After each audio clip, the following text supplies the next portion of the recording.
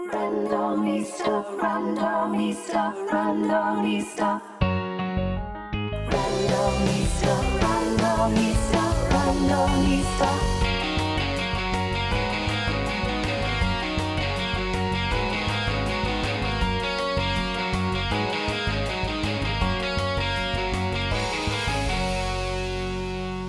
Welcome back, folks, to the Randomista podcast. I have another fun episode for you today where I sit down and have an in-depth conversation with two amazing advocates. You've seen his face, you've seen his posts, but have you heard his voice? It's the elusive Peter Chung, and his greatest hype person and an amazing advocate in her own right, the awesome force of nature that is Tiffany Kogel. In addition to this great conversation, I have a Friends on Bikes Eating Dessert segment where I took out my good friend Leah, who wanted to start bike commuting but hadn't really seen what that process looks like yet. And so we did a Sunday ride doing a test of what her commute would be like in a low stress environment. And I'm very proud to announce that she's actually ridden her bike to work since we did that recording, which is really cool.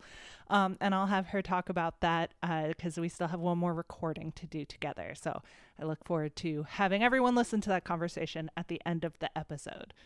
And now I'd like to introduce you to today's co-host for the news. This is one of my friends who started as a improv friend. You can kind of see the air quotes as I do that. And in the improv friend category, and has now over the last several years pushed his way into my bike friends category. I guess straddling that because he's still an improv person. But welcome to the pod, Scott Itzvan. Thanks for having me on. Thank you for joining me to talk about all of the amazing news that's happening. I want to quickly dive into a couple of updates. In the last 2 weeks, there was the World Day of Remembrance, which happened right before Thanksgiving. And I didn't get a chance to mention it last time, but I wanted to make sure that I brought it up because this is just a really, thoughtful event that happens every single year. And it's a chance to give light to all of the victims of vehicular traffic violence throughout the year. The new Boston mayor, Michelle Wu, also attended the event, which was really nice to see. And everyone had the yellow flowers, which yellow is the color of remembrance, and laid those flowers at Boston City Hall. You can see the Boston Cyclists Union actually does a lot of work around this, and hopefully next year we'll be able to do the annual memorial that they do. So that was just a really beautiful moment. I wanted to make sure that I touched on that before I forgot about it.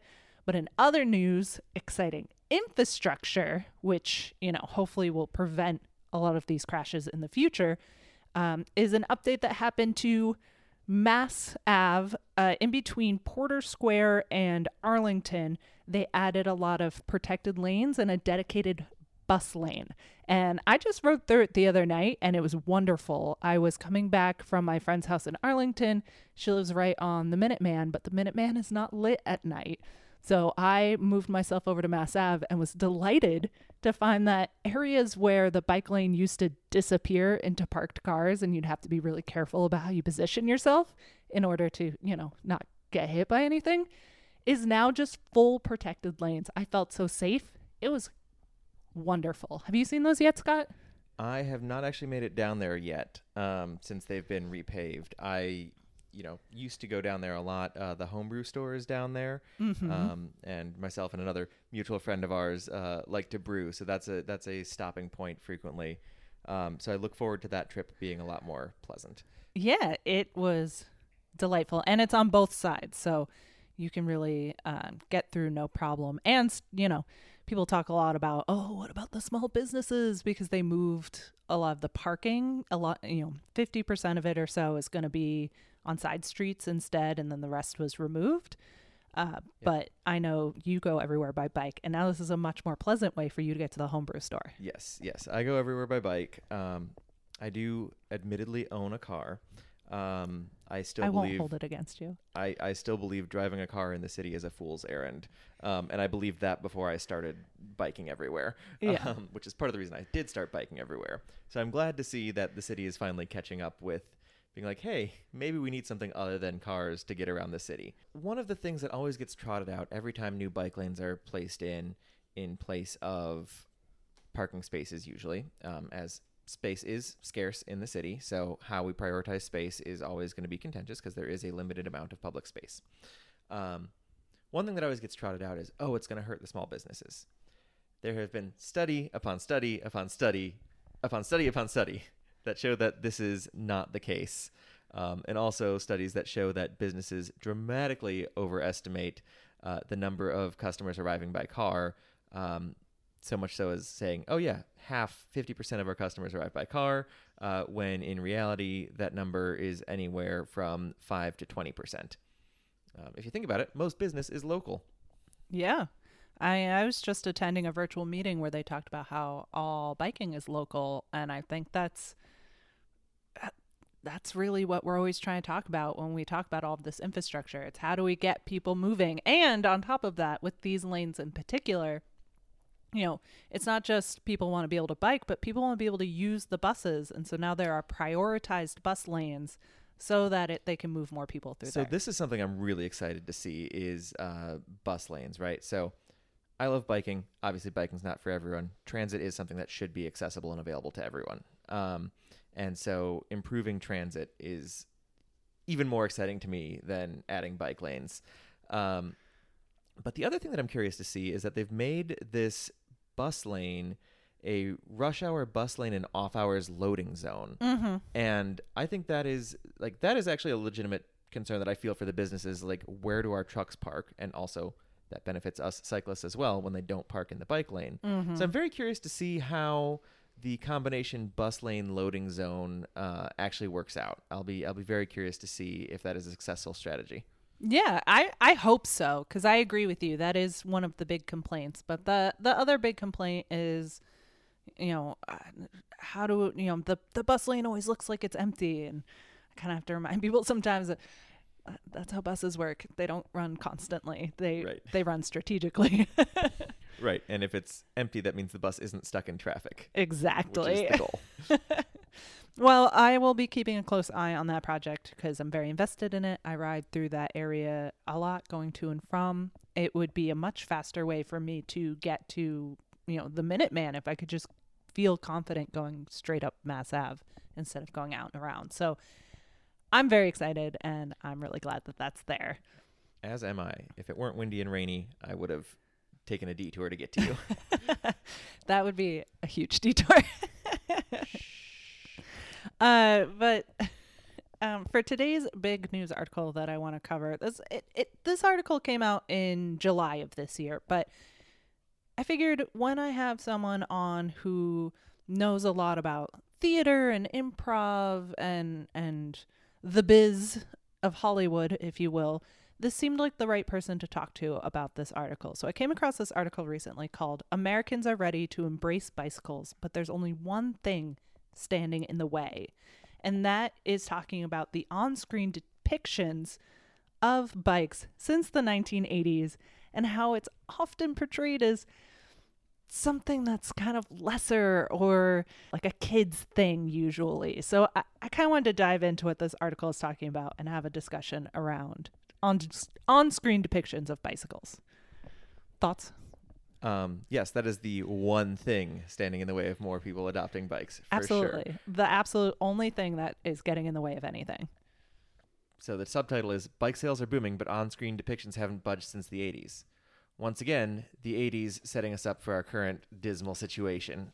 Curse you, Reagan. So this article, talks about a lot of things. Pixar's Luca, which came out in the last year, has the antagonist is a grown man trying to get in on the young cyclist race of under 16-year-olds and so he's the bad guy as an adult riding his bike. You see depictions like the 40-year-old virgin where he's continually made fun of for not only not being able to get laid, but also because he doesn't have a car, and he's not a grown-up because he doesn't have a car and can't get himself around like everybody else can. I mean, the number of toxic things in that movie alone are Well, I mean, I'm not holding that up as a beacon of wonderful movies, but it is a very popular one, you know? And if that's what people are seeing, it becomes difficult to get them to understand. I mean, I even think about just like my favorite TV shows, and every time someone, becomes a bike rider on the show, it's always in some way teased. On The Office, Jim briefly rides a bike to work and he just shows up incredibly sweaty and doesn't know how to deal with it. On Parks and Rec, Rob Lowe's character has to ride his bike because he's trying to not think too much, and that part of it's fine, but the way he's dressed as someone who's a huge sporting guy just doesn't make any sense. Like, you can tell no one in the writer's room rides a bike either for sport or for commuting. So there's a reality dating show that I enjoy, sort of guilty pleasure watching, called Dating No Filter, in which there are couples set up on a date, and there are comedians who then watch the playback of the date and comment on it. No. But there was one guy who set up a biking date, and he showed up to the date on a bike, and of course the comedians are like, "What? This guy doesn't have a car?" And of course the one thing that that his date was like, "Well, I hope he's wealthy, or at least has a car." I'm like, wow, Ooh, rough. yikes. Yeah, and I think the article also digs into something that's really important, and why it kind of sounds silly on the surface to even okay, great, bikes aren't depicted well in news and media, but it has deeper issues. This is a quote from the article. This stereotype of the biker has deep sociocultural and political roots. A pernicious apathy against bicycles has crept through American discourse and policy over the decades, from the racist ideologies behind the centering of the automobile in public life to Republicans' hostility towards bike infrastructure and safety policy. So these things can really, make people view biking as uncool, a children's activity, or socially inappropriate for those who can afford a car, as we just discussed. And that can have real negative effects, especially as we think about how to promote, a greener living environment, how to move away from fossil fuels. And the other thing that we've talked about on the show before is the fact that just moving to electric is not a solution, because it doesn't fix a lot of the car problems. Yep. So one of there are sort of, as you touched on, there are two main stereotypes of bikes in media that I've seen. And it's one, this person is too poor to afford a car. Or two, is the mammal stereotype. That's middle-aged man in Lycra. Yes. AKA the person with disposable income who wears, spandex, Lycra clothing, and rides a very high-end road bike for fitness reasons, right? So those are the two stereotypes that you tend to get in media, and you don't get a lot of, nuance. You don't get a lot of nuance, which, media is obviously great at. Hollywood's great at nuance. Watson is also great at nuance. Great comedic timing over there. But yeah, so, obviously Hollywood's not great at nuance. I think it also bears mentioning of Hollywood and Los Angeles are very car-centric areas. We have a friend from Improv who was, a big bike commuter out here who moved to LA and tried a little bit and had too many close calls and scary encounters that, he ended up getting a car and kind of succumbed to that lifestyle. So, you consider where our media is coming from is also not a bike-friendly place. So it makes sense that you wouldn't see a lot of accurate modern bike depictions in pop culture these days. Yeah, I think that's a really valid point, because people also talk about how LA doesn't have great transit. People rarely take the subway, from what I understand there. I loved the LA light rail when I was there. Yeah. It was great. Because it's a huge sprawling city. I mean, as someone who listens to a lot of podcasts myself from comedians in LA, they're always talking about like, if you live in this neighborhood, you never want to go to that neighborhood because it's like an hour and a half drive on a good day. And it just sounds miserable most of the time. Yep. Can you think, to round out this conversation and try to put a positive light on this. Can you think of any really good depictions of a bicycle in media? The one that always comes back to mind is Calvin and Hobbes, Oh, because we know Calvin's father was a big biker. Like, he loved biking yeah. everywhere. That's the thing that keeps coming up in like reposts of that and all the bike communities online. that's adorable. I was trying to think through myself of when I've seen just like a really great depiction of it, and it's so rare. The closest thing would be cool scenes that happen on a bike, like the opening to the newer Lara Croft movie that had come out. She does this big like kind of messenger race where she's holding a paint can and people have to chase after her because the paint is dripping out, but it's just really fun. But again, it's showing kind of her immature side, that she's hanging out with these people. You never just see a healthy everyday commuter riding around. Yep. Maybe the closest thing we have to that is The Wizard of Oz. That's a good one. I like that a lot. Or E.T. Or E.T.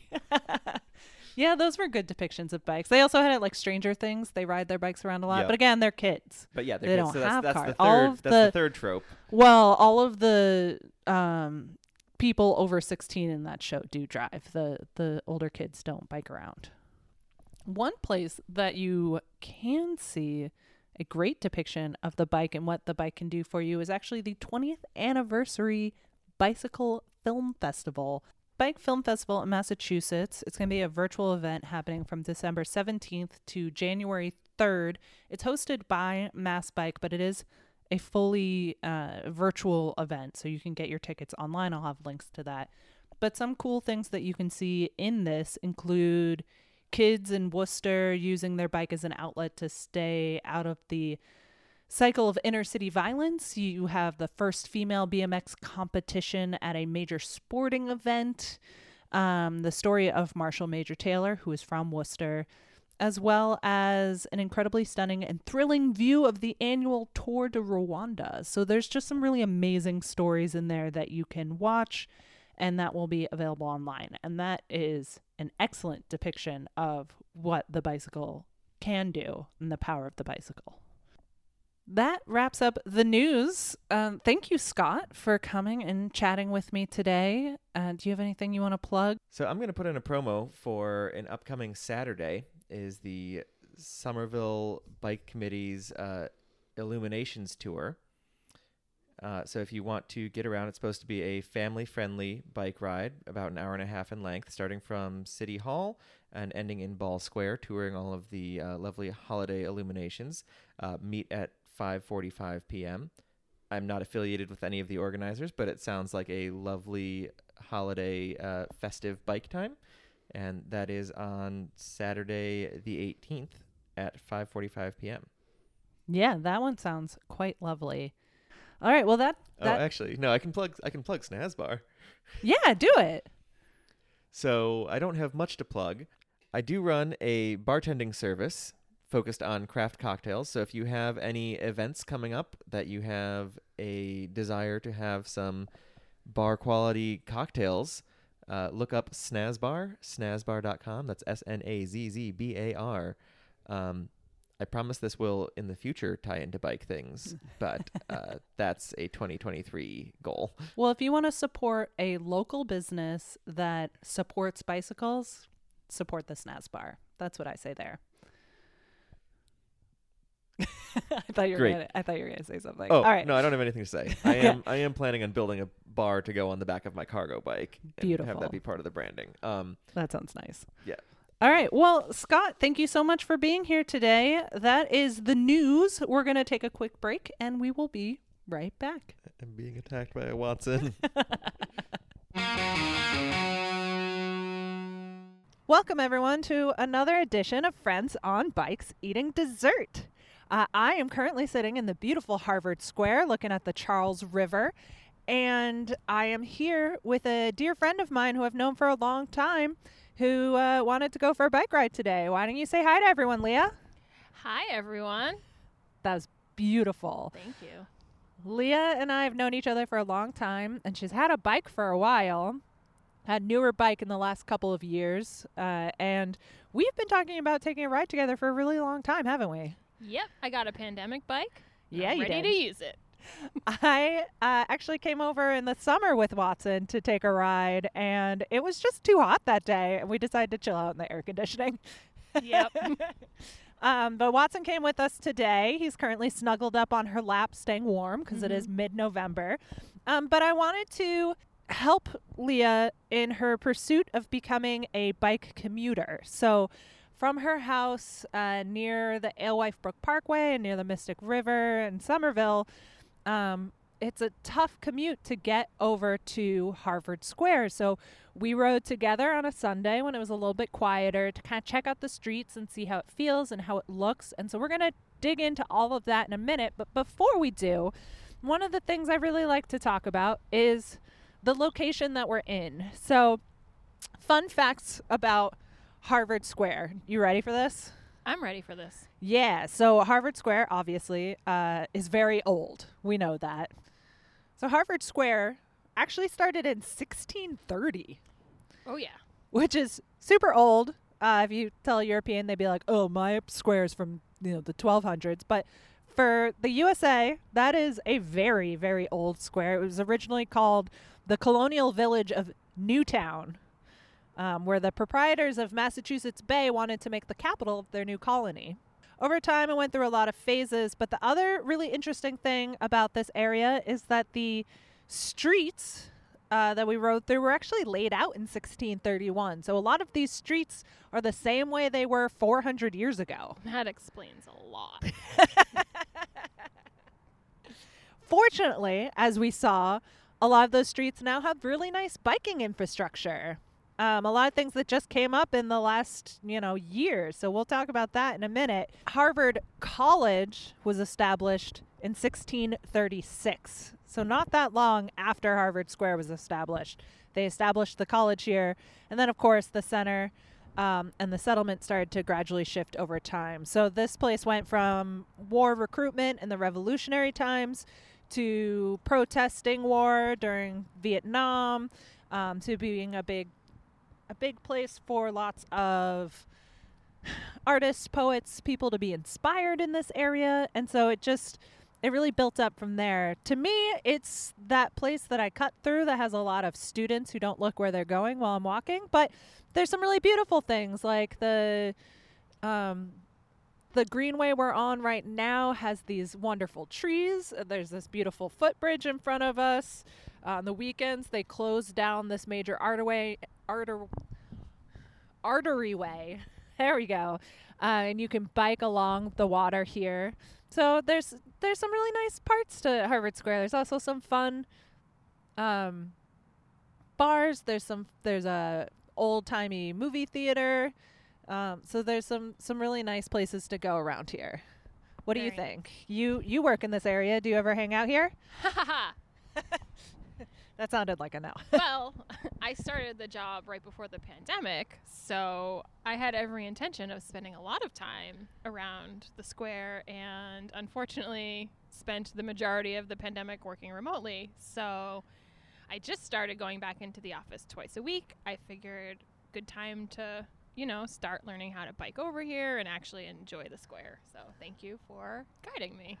No problem. Let's get into it. My very first question is, how did it feel? It was less scary than I thought it would be. I think coming in on a Sunday was really helpful. It makes me a little nervous that obviously it won't be as ideal during commuting time, but at least knowing where I'm going now and knowing where I'll probably want to get off and walk is really helpful to have in advance for when I'm ready to actually commute over. Yeah, because we took a couple of quick moments where we stopped and we talked about intersections, because, as you said, during the day, right now, when there's not a lot of traffic, it was easy to take the lane and make left turns and things like that. But there's absolutely nothing wrong with getting off the bike, going onto the sidewalk, and hitting that four-way walk signal. Yeah, definitely going to be doing that at least for a while. No shame. No shame in that game. What was your biking history before this time? Mostly just casual, sometimes like local commuting, like to the store. Nothing more than like a couple miles away for commuting purposes, and then like casual like trail ride, like Minuteman Trail type and Cape Cod Rail Trail, that kind of stuff. Did you bike growing up? Because you grew up in Massachusetts, right? I mean, like, I grew up doing the suburban neighborhood kid biking that everyone did, where you just like drive around the block a million times and like make fake ramps and ride over them, but nothing like, I was not an expert of any kind. I ask kids that a lot when I'm teaching, and I'm like, where's your favorite place to ride? And the answer most of the time is around my neighborhood to my friends' houses. And it's, that's awesome. But if you grow up in a city or near a city, you don't get that same advantage as people like us who grew up in suburbs. So we have to really think about the infrastructure that we're putting in there so that kids can ride around this area. What did you think of some of the infrastructure? I know, unfortunately, most of the roads we started on didn't actually have a bike lane. It was just quieter streets. But there's some really new infrastructure, nice infrastructure coming into Harvard Square that you said you hadn't really seen before, right? Yeah, I would say it was really inconsistent, but where it was really nice. And I will say, even before, like, not on the bike, but just being a resident of this area, it's nice to see every time I go out, there seems to be more and more, like, popping up places. And that makes it encouraging for people like me who are just kind of afraid. And they're like, oh, well, if I had a separate lane, maybe I wouldn't take my car, I'd get on my bike. And, like, so seeing that kind of thing is really, really encouraging and really exciting. So now that you've seen it, and we'll try out a slightly different route for the way home, because we stopped and talked about 2 different ways that you could go. How likely on a scale of 1 to 10 would you be to start at least once a week trying to do the commute? So as we were riding today, I realized the probably the last thing holding me back now is going to be time management. Of like, a lot of the time I just like jump over to Davis and get on the T because it's only 2 stops. And then obviously riding a bike, I'm going to have to like budget more time, and that's something I've been looking to do anyway. So I'm thinking, like, to your point, once a week, just to make sure I can like get to work on time. And like, if the weather's a little too scary, I'll skip that day. But yeah, I definitely think, since I only go in twice a week, at least doing one of the days on the bike until the weather is too cold or whatever would be good. Yeah, and I tell this to people a lot. When I started commuting, I didn't go every day. If you say, all right, I'm going to flip a switch and I'm suddenly going to be a full-time commuter, it's so easy to fail. And then you're like, oh, well, I failed. I might as well just put this away and never talk about it again. So what I always encourage is just take a day. It doesn't have to be the same day every week. Maybe you're feeling better one day. Maybe the weather's nicer one day, to your point. And then you can... Watson's trying to say hello.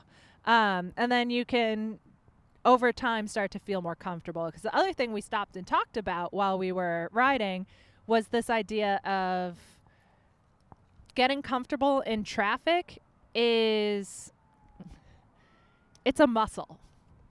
And it's a muscle that you have to flex and figure out and stretch and push. Never past your limit, of course, if you're talking about traffic, but it's something that you really have to kind of get used to. Exercise it. Exercise it. Oh my God, that's the right word. See, this is why you're here.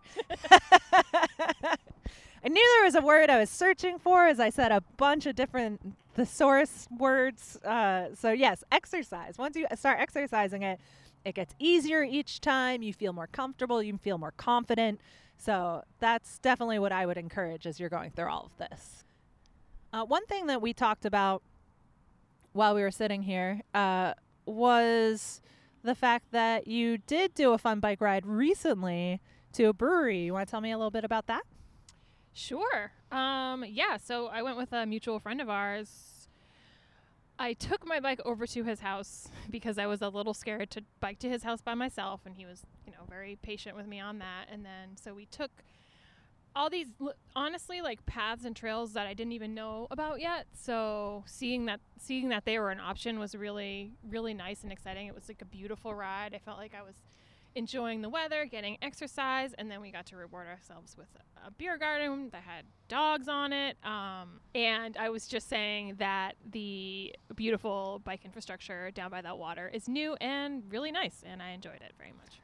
Yeah, so I think what we're getting out of this conversation is the reason that I started this segment, which is that I wanted to get my friends who don't bike around as much as I do out for a ride with me so that I could show them what exists and what's there. And on our way home, we're going to do even more of that because you said that you didn't really know where two paths connect in my recommendation for another place for you to ride. So we're going to ride by that on the way home. So I'm going to put a plug out here. I mean, I have plenty of friends to reach out to, but if you specifically would like to join me for a ride and try out a new location or go somewhere fun, feel free to reach out at on Instagram at Randonista or send me an email. You can go to my website at randonista.com to find some contact information, and we can go for a ride together. There's one last thing that I do want to talk to you about, which is the fact that, as everyone knows, to get you onto this ride, I had to bribe you with some food. So what are we going to be eating today? We are going to be eating Belgian waffles from Zinnikens, and I cannot wait. Oh my God, they look incredible.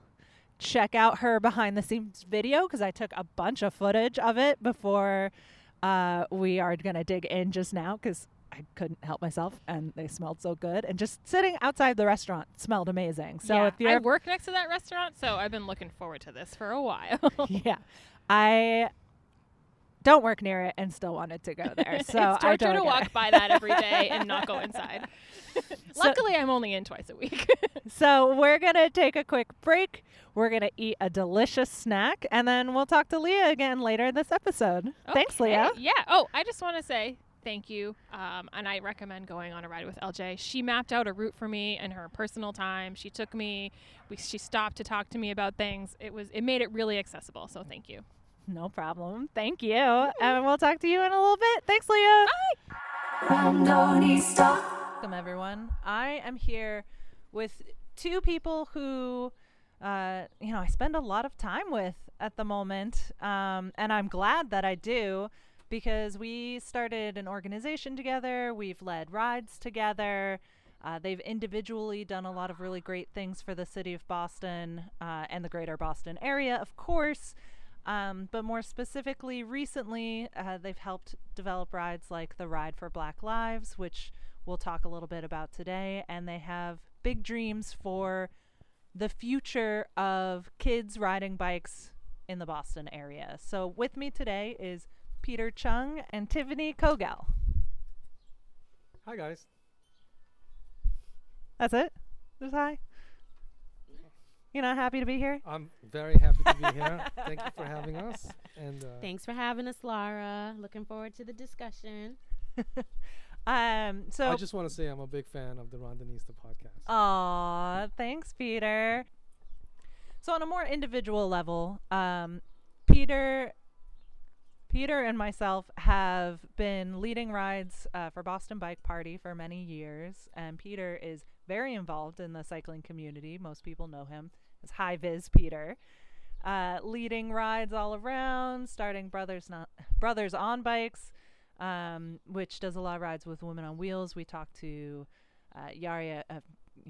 At this point, it was only a couple weeks ago for me, but it would have been a few months ago since that conversation. And is very involved with producing the Ghost bikes after tragic crashes. What other things do? You do a lot in the city. A little bit of everything. Yeah. But I do what I can do and don't do what I can't do. So I don't try to stretch myself too thin. That's fair. It's yeah. important to have work-life balance. Yeah. And Tiffany, you, I remember the first time I saw you was years ago at the Neighborhood Bike Forum. Mm-hmm. Is that right? Tell us a little bit more about what you do, because we just started working together in the last year, but I know you were very involved for a long time. So, quite a few years ago, the city of Boston adopted this program. Was fortunate enough to get on board with the Healthy Community Champion program. And I was just graduating from interior design school with 4 kids, well into my 40s.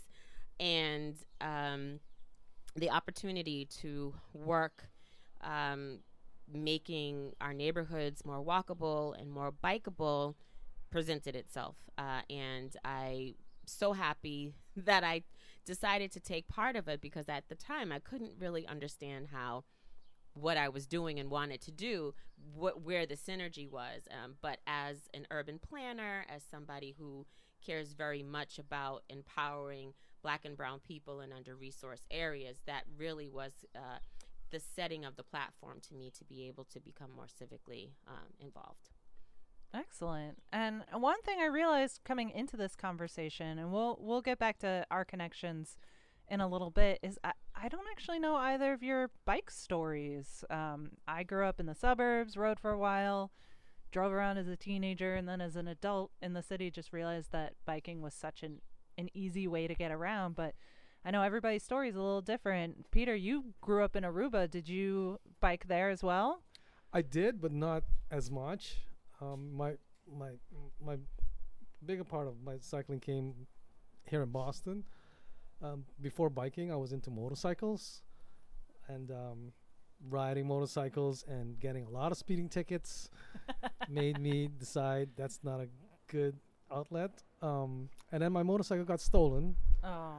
So, and then at first it was devastating, but then, just newly becoming a father and just being very dangerous sport, we were temporarily living in Watertown, right off the Paul Dudley path in Watertown Square, and just started biking because I had this incredible, beautiful bike path, 18-mile loop from Watertown Square all the way to Museum of Science, right in my front doorsteps. And from there on, I was biking. This was around 2011, 2012, and then 2013, Bike Party started. I wasn't one of the founders, but I was there from the first ride, and ever since was involved with Bike Party. Wow. I knew you weren't a founder. I didn't realize you were still there from day one. Did you ever take your kids riding with you? No. They didn't want anything to do with Oh, with no. Dad. Yeah. It wasn't cool to hang out with dad, All right. Yeah. I mean, I've been there. Tiffany, what's your bike story? So as a kid, I always had a bike, and my mom was really strict. So I quickly learned that the only time that I really had the freedom to explore and get around was when I was on my bike. So I always had an excuse to be on my bike. I was also a bit of a daredevil, so that could have had something to do with my mother kind of wanting to keep her eyes on me. And way back when, before it was anything anybody did, I was setting up ramps and stuff and jumping over porches and steps and things that I should not have been doing, particularly without any kind of safety equipment. But I digress.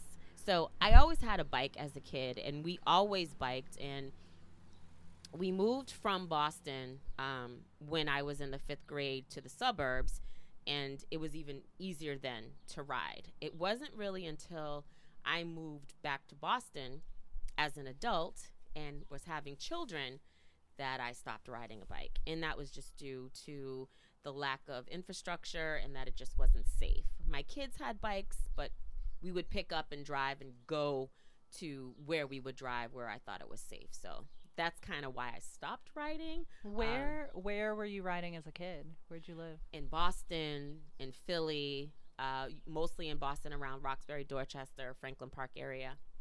Yeah. In the park? In the park. Mm-hmm. Back then on the sidewalks.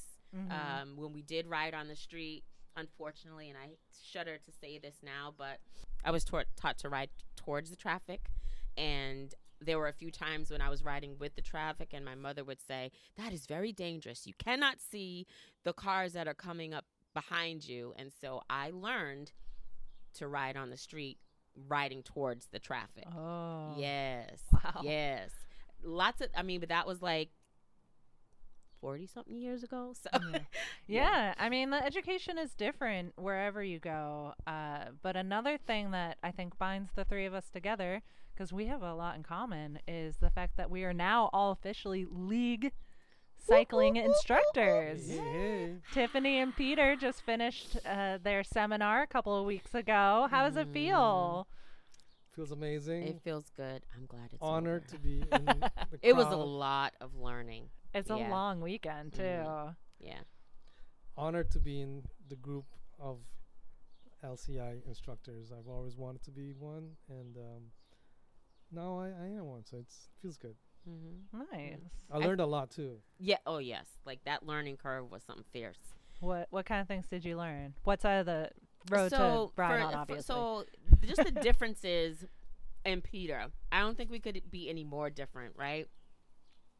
But Peter comes from like a cycling world, and I think that represents most of the folks that went through the class at least this past time when we were in class. I think I'm the only like bike advocate, strictly bike advocate. As you know, Laura, I started riding a bike again kind of by accident at one of the rides. I had signed up for Somerville to use a scooter, and I actually thought that scooter was something that I would sit on and that was motorized and like a moped type of thing. When we got to the park, it was actually the thing you step on and ride, and I was just like, yeah, I'm not doing this for 10 miles. And they happened to have their prototype e-bike, and one of the owners, Nathalie, said, why don't you try it? And I was hooked.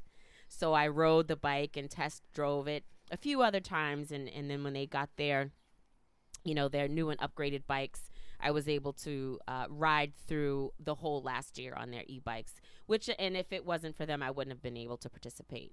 Just my physical challenges and my knee wouldn't have allowed me to do that. But yeah, so I was able to get on the bike the first time. As you had mentioned, the Neighborhood Bike Forum, big on advocacy, always trying to figure out more ways to expand people's awareness and love for biking, particularly in our neighborhoods in Boston, Roxbury, and Dorchester. But yeah, I fell in love with e-bikes, and thankfully now I have my own. And so becoming an LCI was kind of the next thing for me to tackle. And when I say tackle, I think it tackled me more than I tackled it. But I'm really grateful to actually be certified. And being in the class helped me to realize that we really need more. We need more LCIs, and we need LCIs with all different backgrounds and all different kinds of interests to really be able to understand how to teach people how to ride safely, all different kinds of people from all different neighborhoods. So I'm hoping that I can be a part of, that next wave of LCIs that get trained. Yeah. Yes, we definitely always need more. We were just talking before this about how I was helping with an in-school thing, but I might have to get a real job soon. That might make it hard for me to teach in the spring. So we always need more people who are available at all different times for the weekends, for in-school education in schools around the city. And the more people we can get and the more diversity we can get, the better we're going to be in the long run when it comes to bike education.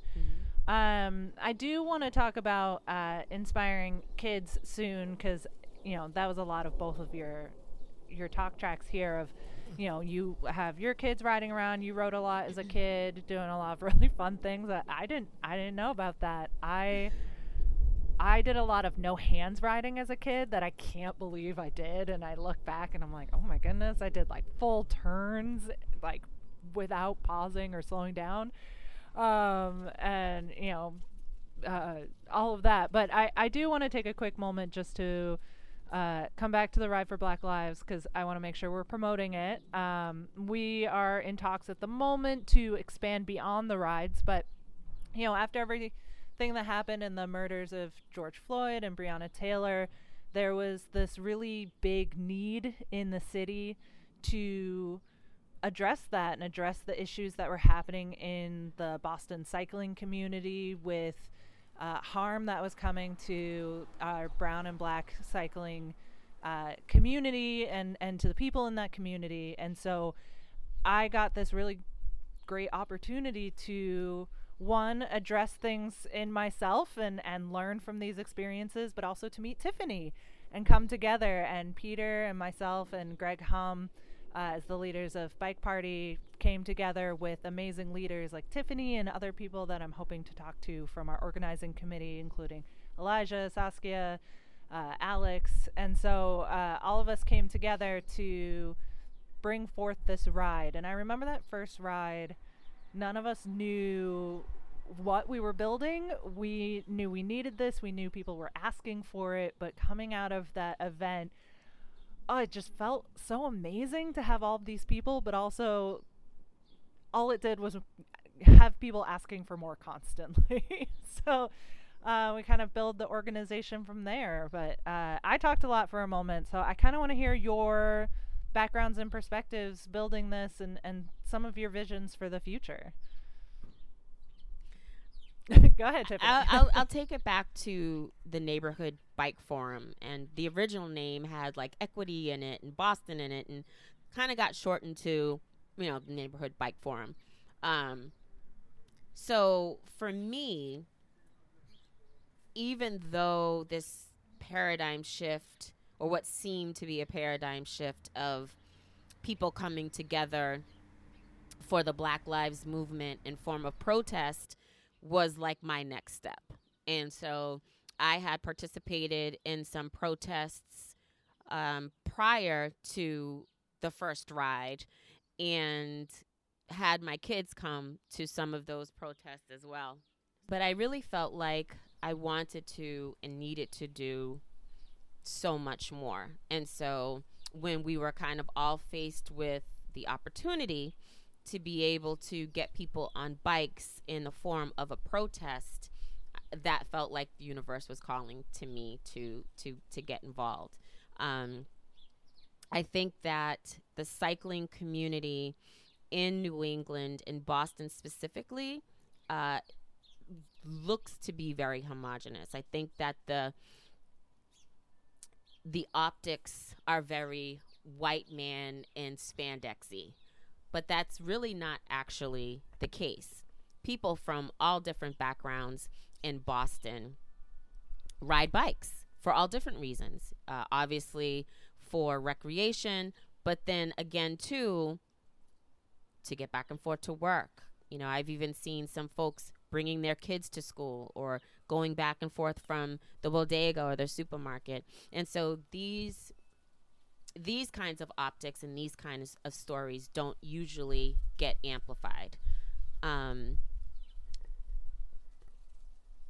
People are really aware of Boston Bike Party, and everyone got behind that.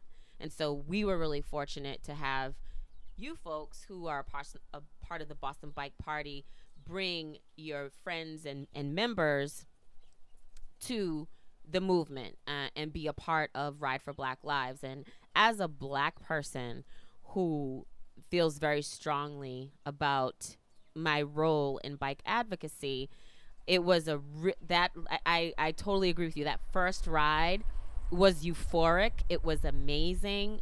There was a lot of white people in one place, but they were all there because they wanted to do something. And then we were combining protesting for the movement of Black lives with all of our loves for cycling. And so although there are Ride for Black Lives in so many other cities and states, I think particularly here in Boston, where we're not really I wouldn't say we're not really the kind of city, but there are a lot of grassroots and groundbreaking initiatives that I think are more prevalent in the Midwest and the South that we kind of don't take part in. And I felt like we were a part of building something that would have a trajectory and a legacy to bring Black and brown communities of cyclists together and in turn, all of Black and brown and white Boston together. And we were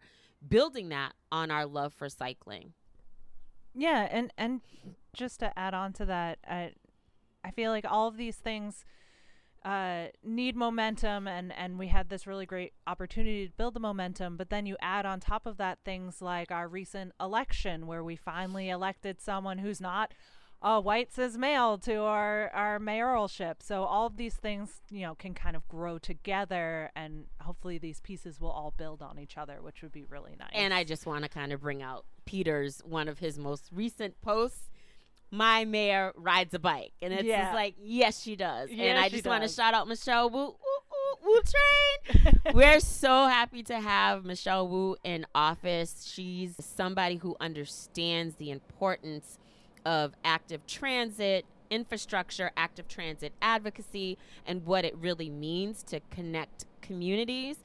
We're grateful that she made it a priority to attend some of our rides. She spoke at one of our rides, and I believe we have the right woman in office. So, and shout out to the Asian community, huge for having, a member of their community be a mayor for the first time in Boston. We love to see it.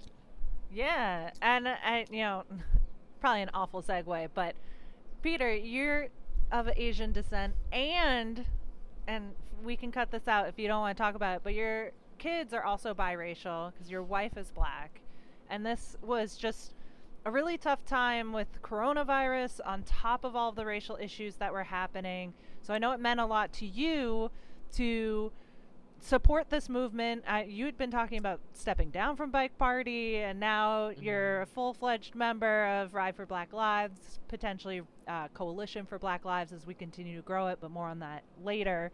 And then on top of that, you started another riding group, Brothers on Bikes.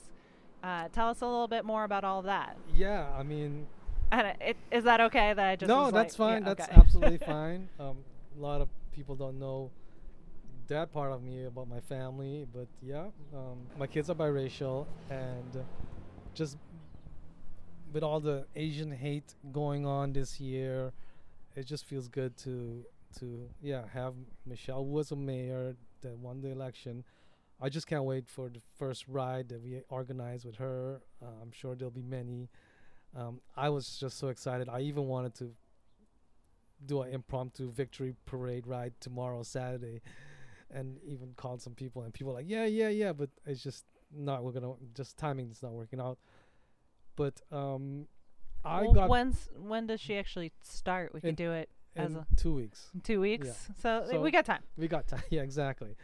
And but as you know, towards the end of Bike Party, a couple of years before COVID, I really got burnt out, and luckily ran into you and saw your leadership skills and just the way you handle a crowd and just leading a ride. So I just wanted to recruit you as the next ride leader for Bike Party, and it worked out really well. You were amazing, and still are amazing leading rides. And then I got a chance to sit back and enjoy Bike Party from the back and not from the front, and it was great. But still was burnt out, and then decided I don't want to do that part of it anymore. And then COVID hit, and then everything kind of shut down. But then, as we know, George Floyd, right? Black Lives Matter movement is just a momentum that we couldn't ignore. So and then for myself, I realized that I wanted to uplift Black and brown voices in the cycling community. That's like one main thing that I want to do and keep on doing. So I didn't start Brothers on Bikes. It was started with Elijah and Daniel, but I was there for the first couple of Just like Bike Party. Yeah, just like Bike Party. Everybody just attributes it because you were always there. Yes. But I've been leading their rides. And then halfway into last year, Women on Wheels started, and they organized a ride for Breonna Taylor, and we collaborated with Ride for Black Lives, and we got together with Women on Wheels, and since then it's been a Brothers on Bikes and Women on Wheels thing that we've been doing, leaving out our Bikes Not Bombs every Friday night or Sunday morning, and it's grown largely, and people are wanting more, so I don't think it's something we're going to end. I like that. I need to come to more of them. As you know, I'm the worst. I'm like, oh, JP, it's so far away. But I'm gonna make more of an effort to keep coming out to those rides. But something that I keep hearing in these conversations is this desire to bring more people into the fold, which is unsurprisingly a very common trait in all of the people that I've been talking to. Wanting to bring more people into riding, more diversity into riding, more Black and brown folks on bikes. And so I think that is something mixed with what we talked about earlier, being, all the kids that come out and ride. We have these amazing kids in the area who can do tricks that, as someone over the age of 25, so that, it's all of us, you just kind of lose that I should say you gain fear is probably a better way to phrase it. And so it's tough to do, but they come out, they can stand, they can wheelie, they can do all these amazing tricks. And I know the two of you have been talking a lot about how you harness that energy and filter into other things. So tell me a little bit more about these plans you have that hopefully will come to fruition in the near future on, getting more kids out and riding. So I want to say it was last fall. I went on a bike ride that Vivian Ortiz had organized, a bike ride for women, that she often takes women out on a ride over by the Mattapan, the Greenway. Mm-hmm. Her Monday night rides? But it wasn't on a Monday night. This one was on a weekend. And I brought my daughter with me, and she rented a blue bike. My daughter's 14, and she quite frequently would come on the rides with us, the Ride for Black Lives. So we're standing in Mattapan Center, and Vivian is, giving us the do's and the don'ts and sharing the history with us. And these two cyclists come over, and they're like in all the garb. And of course, Vivian knows them because Vivian knows everybody, especially if they ride a bike. If y'all know Vivian, you know exactly what I'm talking about. Vivian was our first interview for the podcast. And rightly so. And we'll be back for many conversations, I'm sure. And so Vivian introduced us to these young men, and we got into conversation after she goaded them into taking quite a few pictures of us. But we were standing there talking, and these two young men were talking about going to the Blue Hills because they were practicing racing, and how they used to teach in Brockton, and they had some really talented kids, but the format, I guess, that they were teaching under just wasn't sustainable, and that they would love to do that again. And I was just like, oh my goodness, like, have you seen the superheroes riding down the street? Like, as a mother, I'm constantly rolling down my window like, you're amazing, but please don't die. Don't die. I can get you a free bike helmet. Could you please just not die? And so sometimes they'll side-eye me. Sometimes they'll laugh, and sometimes they'll give me the thumbs up. All the times when my kids are in the car, they're like slumping down in the seats like, could you not talk to the people? I'm like, but I have to talk to the people because your mama can't see you, but I can see you. So I'm just going to tell you that please don't die.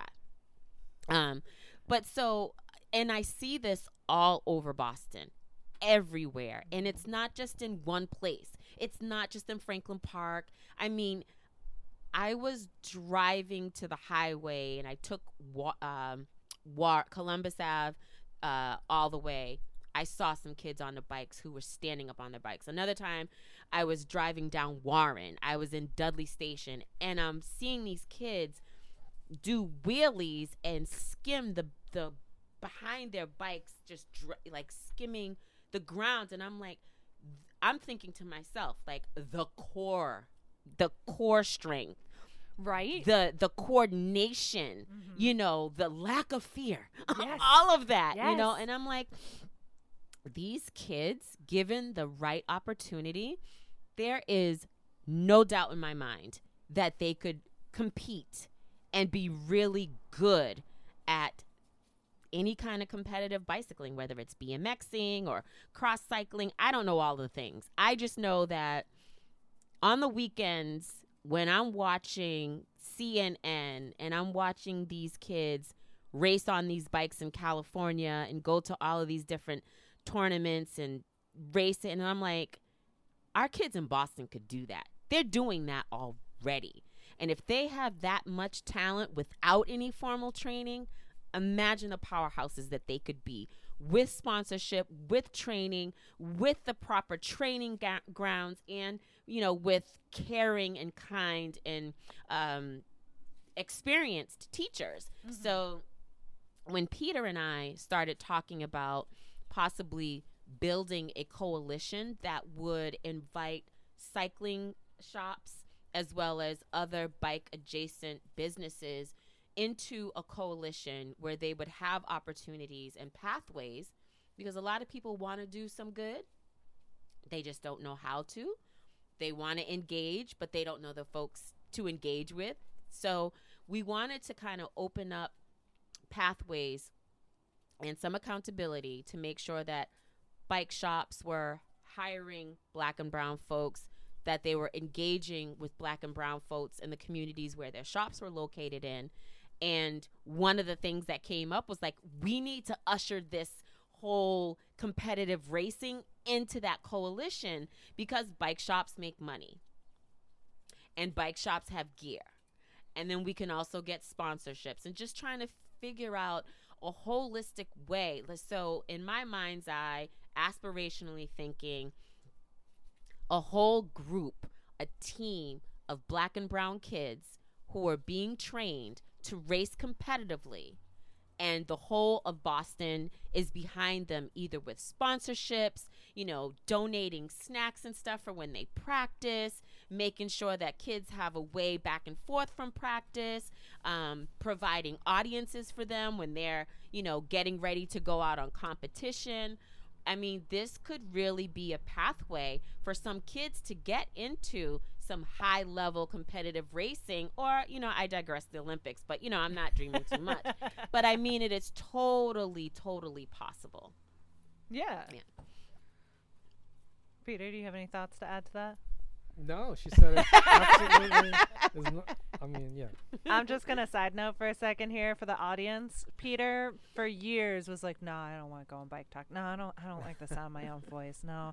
So this was a huge get that he's sitting here with me and chatting. I'm a behind the camera, behind the scene kind of guy. So, Which yeah. is hard for people to imagine when they see you so much. But keep in mind, you're seeing him. You're seeing him taking videos. You're seeing him in photos.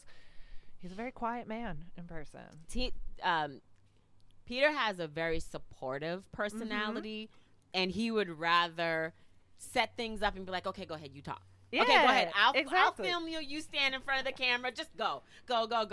And anytime somebody has to, I can remember quite a few times when somebody needed a speaker, and Peter was like, I vote for Tiffany. Tiffany's my vote. And I'm like, thank you, sir. But in all of this time, like you had said, Lara, we got the opportunity based on some very unsettling circumstances. But I think that most things happen for a reason, and I can certainly see how the universe just kind of brought us together, and hoping to definitely bring more people on the team for Ride for Black Lives. But I think that we were definitely the right group to kind of spark it and start it off. And I think we've all kind of organically fallen into our roles, and Peter's definitely a behind the scenes person, but a cheerleader for everyone. And so we always appreciate that about him. But, you know, as the little sister, I'm always like, you need to talk. You need to talk just a little bit. No comment. Perfect. I'm just here keeping Watson company. Yes, the other behind the scenes for everybody, and I did take a picture of it, is Watson just snuggling so calmly and so Getting contently. belly rubs and back rubs and Just so content in Peter's lap. So Mhm. I made sure to take a photo of it. Yeah, well, that sounds very exciting. I know it's still in kind of the ideation phase, but Mhm. this is real. This is something that is going to happen. I actually have a neighbor just down the street that I recently met. She's about 10, and she very casually was like, "Oh, I gotta go to bed early tonight because I got a cyclocross race in the morning." And I was like, "Wait, what?" Like, that's not something 10-year-olds just power, throw out. yay. She's female, she's biracial. I was like, "You get it. Like, let's go." So I'm gonna have to talk to her mom and her, of course, about this, because my favorite part about the whole conversation was not just how casual, but like, of course, cyclocross. You know, Like, what 'cause- else is there? Well, road racing already ended for the year. And I was like, "Oh, of course." So like, this is just the next season thing. Got it.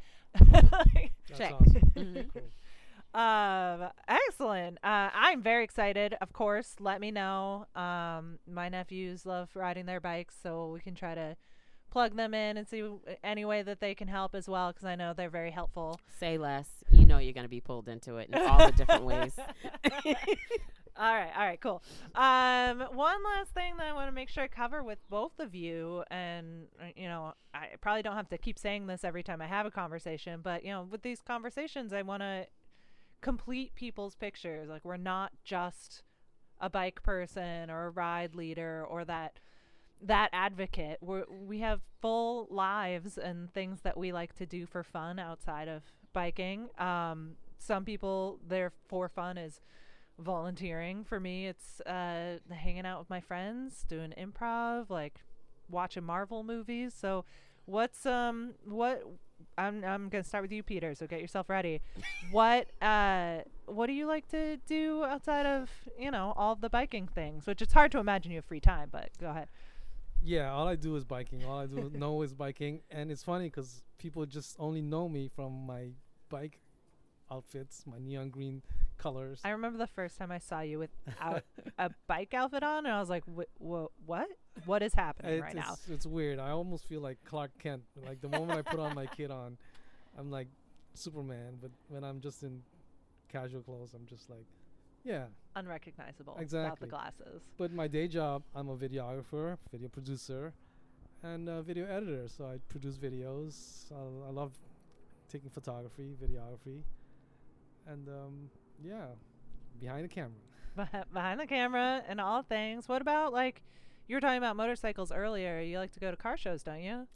Well, I mean, I have. Or should we not talk Yeah, about? no. Is that not a topic we want to bring Oh up? no, I live near Lars Anderson, so every year they have car shows there in the summer, and I was a season pass holder for a longest time.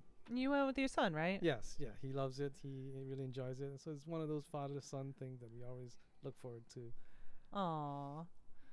And they're Yeah. both in college now. What are they studying? My daughter is graduated from college. She's doing business marketing in Los Angeles, and my son is a freshman at Rutgers in New Jersey. Very exciting. I'm sure they're going to take over the world. They come from good genes. Thank you. So the next time they're around, I know I've like briefly met them, but they got to come say hi the next time they're around. Yes. All right, Tiffany, you're up. What do you do outside of biking? So, outside of biking, I have 4 humans Mm-hmm. from the ages of 14 to 32. 3 boys, 1 girl. And I am a consultant for JEDI initiatives. That's Justice, Equity, Diversity, and Inclusion. And I work with companies in the AEC area, which is architecture, engineering, and construction, helping them to take on policies and practices that will foster inclusion and diversity. Some anti-racism training. So consulting along those lines. I am also right now working with a company in Lowell. It is Black led. The architect, the owner, is from Kenya, and so happy to be working there. I do hold the position of Chief Business Officer, and it's the highest position that I've ever held. working with that company to bring them from design to design build. So now we are a bona fide construction company. And so I am being stretched more than I ever have, but I absolutely love that. I am an artist and a designer at heart. I've been designing spaces in my head since as long as I can remember, probably about 3 or 4. My dad was a builder. My mom was always designing or doing something, and I truly got it just organically, and that's what I love to do. I love to think about how to make spaces better. When spaces are better and people's surroundings are better, it makes you present yourself as a more whole person. And so that is also my interest in housing and thinking of innovative and out-of-the-box ways to provide housing for people that is off the beaten path of subsidized and affordable housing. I really do feel like we need more of that, but the way we name those programs and the way we structure entry into those programs doesn't allow for a lot of dignity for people, and it is a human right to be able to have a home that is safe and that is pleasing. I think that a lot of people diminish the importance of how the aesthetics of what we are living in, what we eat in, how when our kids come into the house, what they see, the last thing they leave before they go off into the world for the day, it really is important. And so those of us who are in the design industry, I'm really trying to foster that, taking on responsibility of making sure that those folks who are building subsidized housing and affordable housing are realizing that the kinds of materials that we're using are important. There's a reason why Black and brown kids have a disproportionately higher rate of asthma and other respiratory issues. There's a reason why people don't maybe want to necessarily take care of the homes and the grounds that they're on. We got to stop putting institutionalized materials that look like people are in a hospital or a jail or a supermarket. No, people want wood floors. Like, let's treat people like actual humans. And so there's a lot about the psychology of it. There's a lot about the aesthetic benefit. There's a lot about the holistic approach to design. And if you couldn't tell, that's what kind of gets my It's blood a big boiling. passion, yeah. Very passionate about that, yeah. I love that. Very cool. Yeah. Yeah. I have very much enjoyed this conversation. I find both of you delightful humans. I love collaborating with you and hope we continue to collaborate more in the future. But let's round this out with some plugs. What do you want people to follow you? Do you have... Yeah, Peter, you got all the plugs. Over I there. know. I'm pointing so to many- Peter. Y'all Oh, can't okay. see me, but Well, yeah. Follow Ride for Black Lives, Yeah. Facebook, Instagram. That could be Ride for Black Lives with the Boston. It, I think. it might be Ride for Black Lives Boston. It might be with a 4, like the number 4, and it might be R4BL. Yeah. So if you Google it, you'll find all of the things. All of the things, yes. Yeah, and then Brothers on Bikes. I've been leading most of my rides out of JP because it's just convenient for me. So Bikes Not Bomb. I'm a board member of Bikes Not Bomb, so that's kind of like my home. And yeah, follow Women on Wheels also, and everything else that I'm Okay, doing. all right, be quiet now. I'm going to finish for him. Go. He's also a board member for Boston Cyclists Union and has been on a mission. When I say a mission, I mean like a mission to get Black and brown people to sit on the board, which he has successfully done. And he recruited me while I was on vacation, I might want to add. But I'm so glad to be a part of that. He's even gotten the first Black youth on the Boston Cyclists Union's board. Joseph. Also. Yes. And I you probably wouldn't say that, but Peter does kind of play the role of like big brother, mentor, but like on the sly. And he has this way of kind of like making you feel like you did a thing when he was just like really like, I think you should do such and such. What do you think about such and such? And so we all appreciate him for that. Thank you. Yeah. And what are your plugs? Design for Equity. That's my consultancy. Also with a number 4. Also with a number 4. And Ride for Black Lives, obviously Twitter, IG, Facebook. Also want to also plug Elizabeth, which is Liz's. We can cut that, but The what's- Trailblazers? Yes, thank you. Also want to plug Trailblazers. Liz is doing like amazing things in fitness and on bikes for particularly women of color. And body positivity, which Body I think is positivity great. was amazing. Not everybody should or does look the same who either runs and or ride bikes. And if you follow her on IG, you can check out some of the like rides that they've been on. I think Peter dragged Liz and a few other people for like a really long bike rides, but she did a 100-mile bike ride, which she was working up to. I don't know which conversation's going to come out first, but I did sit down with Liz Rock to talk about her journey from only running to starting to bike a lot more to running the Ride for Breonna Taylor and doing her century and everything Yes, like that. yeah. And it was super inspirational. Yeah.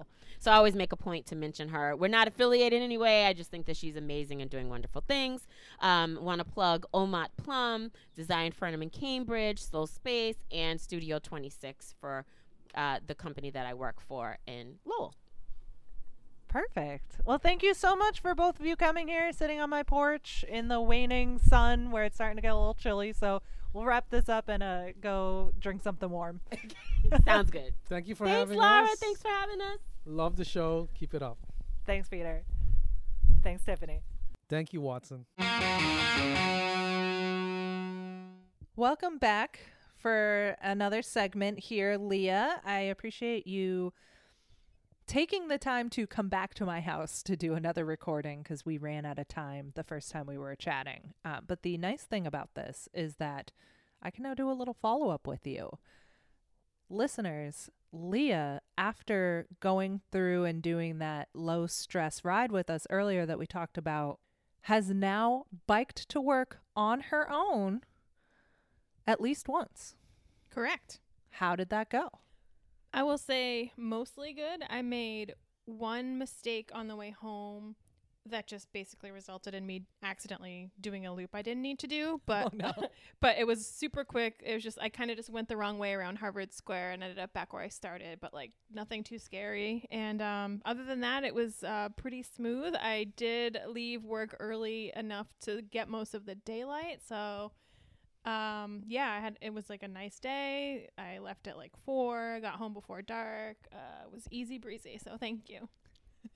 Yeah, and I think that's a really good way to start doing the, if you have to leave early to make sure it's still light out. Because, just like we talked about, no one's saying you have to go all in all at once, but all of these baby steps will lead you to that confidence to be able to do those rides. Yeah, and every day I bike is a day I'm not driving or being late because of the train or whatever. So Yeah. Okay, well, I have a fun game for us today. Would you like to play a little game? always.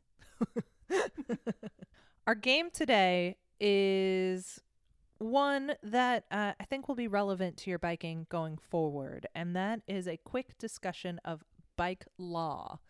So there are some rights that we have, some responsibilities or things that we must do on our bikes, and then there are responsibilities of things we may not do on our bike. So I have a list of these 3 things, as well as some, equipping your bikes items. And I am going to read one. I'll try to keep it as neutral as possible. And you tell me if it is a right that you have on your bicycle, a responsibility of something you should do, or is it a no-no? Okay. So I think it's the 3 categories are things you can do, things you have to do, and things you shouldn't do. Okay. / no-nos. I like no-nos. It's a good term. Mm-hmm. All right. Let's pick one at random. Giving pedestrians the right of way. Have to. You do. You have to do that. Nice. Parking your bike on a street, road, bikeway, or sidewalk where it will be in other people's way. No. Definite no. Plus, why would you want to put your bike in danger? I That know. just- I paid for that thing. Right? Just seems silly to me. Another extension of that, which may be in this list, but I'm just going to throw it out here too. It's a no to park your bike on a handicap sign. I've seen that. That's- Not I've seen people doing it. I've seen that is a big no. Yeah. Hopefully you haven't seen people actually do that, because that's just rude. No, Like, I don't- saw like a meme that was like a person left a note like, "Thanks for stealing my bike," and then a person replied with a note that was like, "Idiot, your bike was on a handicap pole. They probably had to remove it for access." I think I have seen that one too. Okay. Let's see. Using either hand to signal stops and turns. Have to? That is actually only a can do. So Okay. you are not. It's one of those things that it's your right to use either hand. It's your responsibility to signal, but only in cases where it is safe for you to take your hands off of your handlebars. Okay. But my follow-up to that would be having both hands off your handlebars. No. Total no. You can get fined you can get pulled over by the police. You must have at least one hand on your handlebars. Let's see what else we got in here. This is a good one and often spoken of. Riding on sidewalks. I think it's a no if it's marked, but you can do it if it's not marked. Yes, exactly. Outside of business districts, it's fine, and unless the local law does prohibit. Yeah, so I have a question about the first question you asked. Okay, yeah. About yielding to pedestrians. Mm-hmm. So is it kind of the same as with a car where like even if the pedestrian is jaywalking, it's your responsibility to yield? Yes. Okay. As frustrating as that might be. No, I mean it makes sense. But yeah, Like if you have a green bike light but someone's going across, you're still going to be at fault if something happens. exactly. And I like to use the metaphor with boats. You always give the right of way to the boat that has the least ability to The one that's going to get destroyed upon impact. yeah. Bigger boats and smaller boats, and level of harm. Mhm. And, a sailboat, it works better with bikes and cars where a bigger motorboat has to give way to a smaller boat under sail because it's harder for it to maneuver, which is the same thing with bikes. Doesn't work as well for pedestrians to bikes because they can maneuver pretty quickly in all different ways. But Mhm. yeah, that's what I always think Okay. about. I also think of it in just like speeds and ability to do harm to others. Okay. So the thing that can harm someone else, the walker's not going to harm the bike, but the bike can harm the walker. Mhm. Therefore, you must give way to them. Okay. But yeah, hopefully they don't just pass in front of you. And I do normally point out to them that they just literally stepped in front of me, but it doesn't do a lot good. Yeah, okay. On the flip side, though, I also stopped traffic for a pedestrian today because he was standing at his crosswalk and wanting to go across. So that was good. Mhm. Cool. All right. So can, have to, no-nos. Yes. This one's really obscure, so I'll say this one. Holding a bicycle race on a public road or street in the Commonwealth. This is specific to Massachusetts. Do you need like a permit for that? Nope. You have the right to hold one of these as long as you do so in cooperation with a recognized bicycle organization, and if you get approval usually from the appropriate police department, but you don't have to have a license, which is important for all the people out there who organize rides. Okay, cool. I mean, I figured it was some sort of like gray area of like there's got to be a way to do it. Yeah, exactly. Giving pedestrians an audible signal before overtaking or passing them. Should, Must. must. Yeah, that one is often not done, but it is your responsibility and something you must do is let pedestrians know, just like giving the right of way. Okay. Even if you think that, oh, well, I'm far enough away or whatever the case may be, it's really just about letting someone know you're around. And it should also extend to passing anyone else on a bike. Okay. Let's see. Oh, there's so many good options in here. Usage of a siren or whistle on your bike to warn pedestrians. I feel like a siren is a no-no. A siren is a big no-no. A whistle just sounds super obnoxious. But yeah, you are not supposed to use a siren. You'll see people that have like the really big air horns. They're technically not street legal, but it's very rare that someone's going to actually get in trouble for that. Wearing an ankle reflector if there are no reflectors on your pedals. Should indeed. It has a lot to do with the way that a car visually sees you. And so they might see a white light in the front and the rear light in the back. But it could be a motorcycle. It could be something else. And so the movement of your feet on the pedal is something that catches drivers. It makes it clear that you're on a bicycle. Exactly. Interesting. Speaking of those white and red lights or rear reflectors, I'll give you that one as a freebie. It's not necessarily a red light, but riding anytime between a half hour after sunset until a half hour before sunrise. Do you need those lights? And reflectors? Yeah. Yes. Yes, you do. There's not a good way to phrase that that's going to trip you up. I just wanted to make sure it got said. Last one. Now, I'm going to put a link to massbike.org/laws so that everybody can read them for themselves because we did not cover all of them. But the last one for you is passing cars on the right. Passing cars on the right. You can? Yes, you can. You don't have to. It is not a requirement. But you do have the right. Yes. To pass on the right, especially with bike lanes and things like that. And I'm going to throw this out here for everybody because I see this argument come up a lot. Well, the bike has the right of way in the right lane. You know, I should be able to just move up while a car is trying to move, right? And the reality is, don't put yourself in danger. Make sure the car sees you first.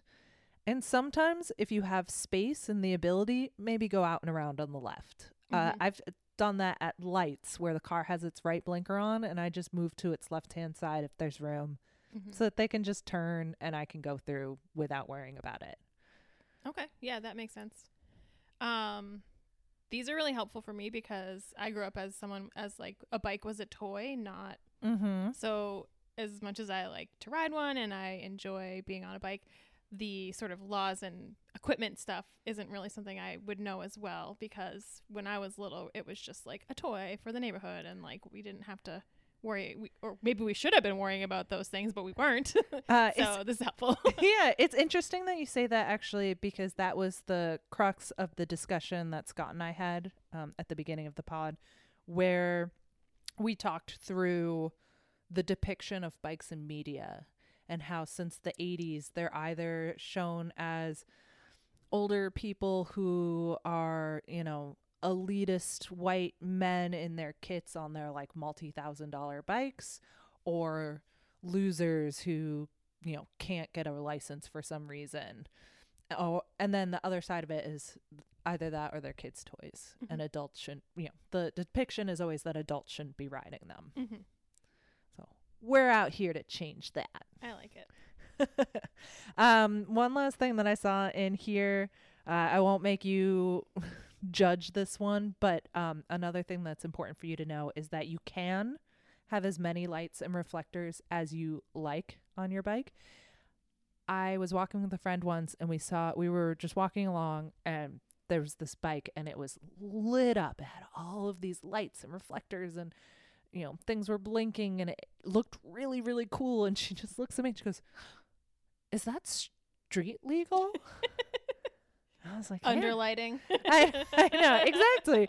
So that's an important thing for people to remember. You can, you have a bare minimum, which is the white front light, rear reflector, red reflector, and your pedal reflectors or ankle reflector. But there's no limit to how much you can put on. I like to hear that. Yeah. Well, Leah, is there anything you want to plug?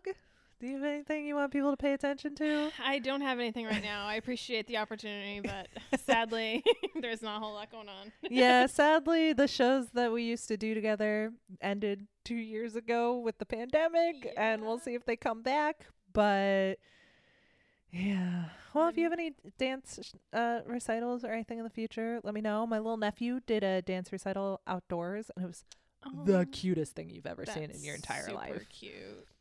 Otherwise, Leah, thank you so much for being here with me, and thanks for playing the game. Thank you for teaching me. You're welcome. Bye.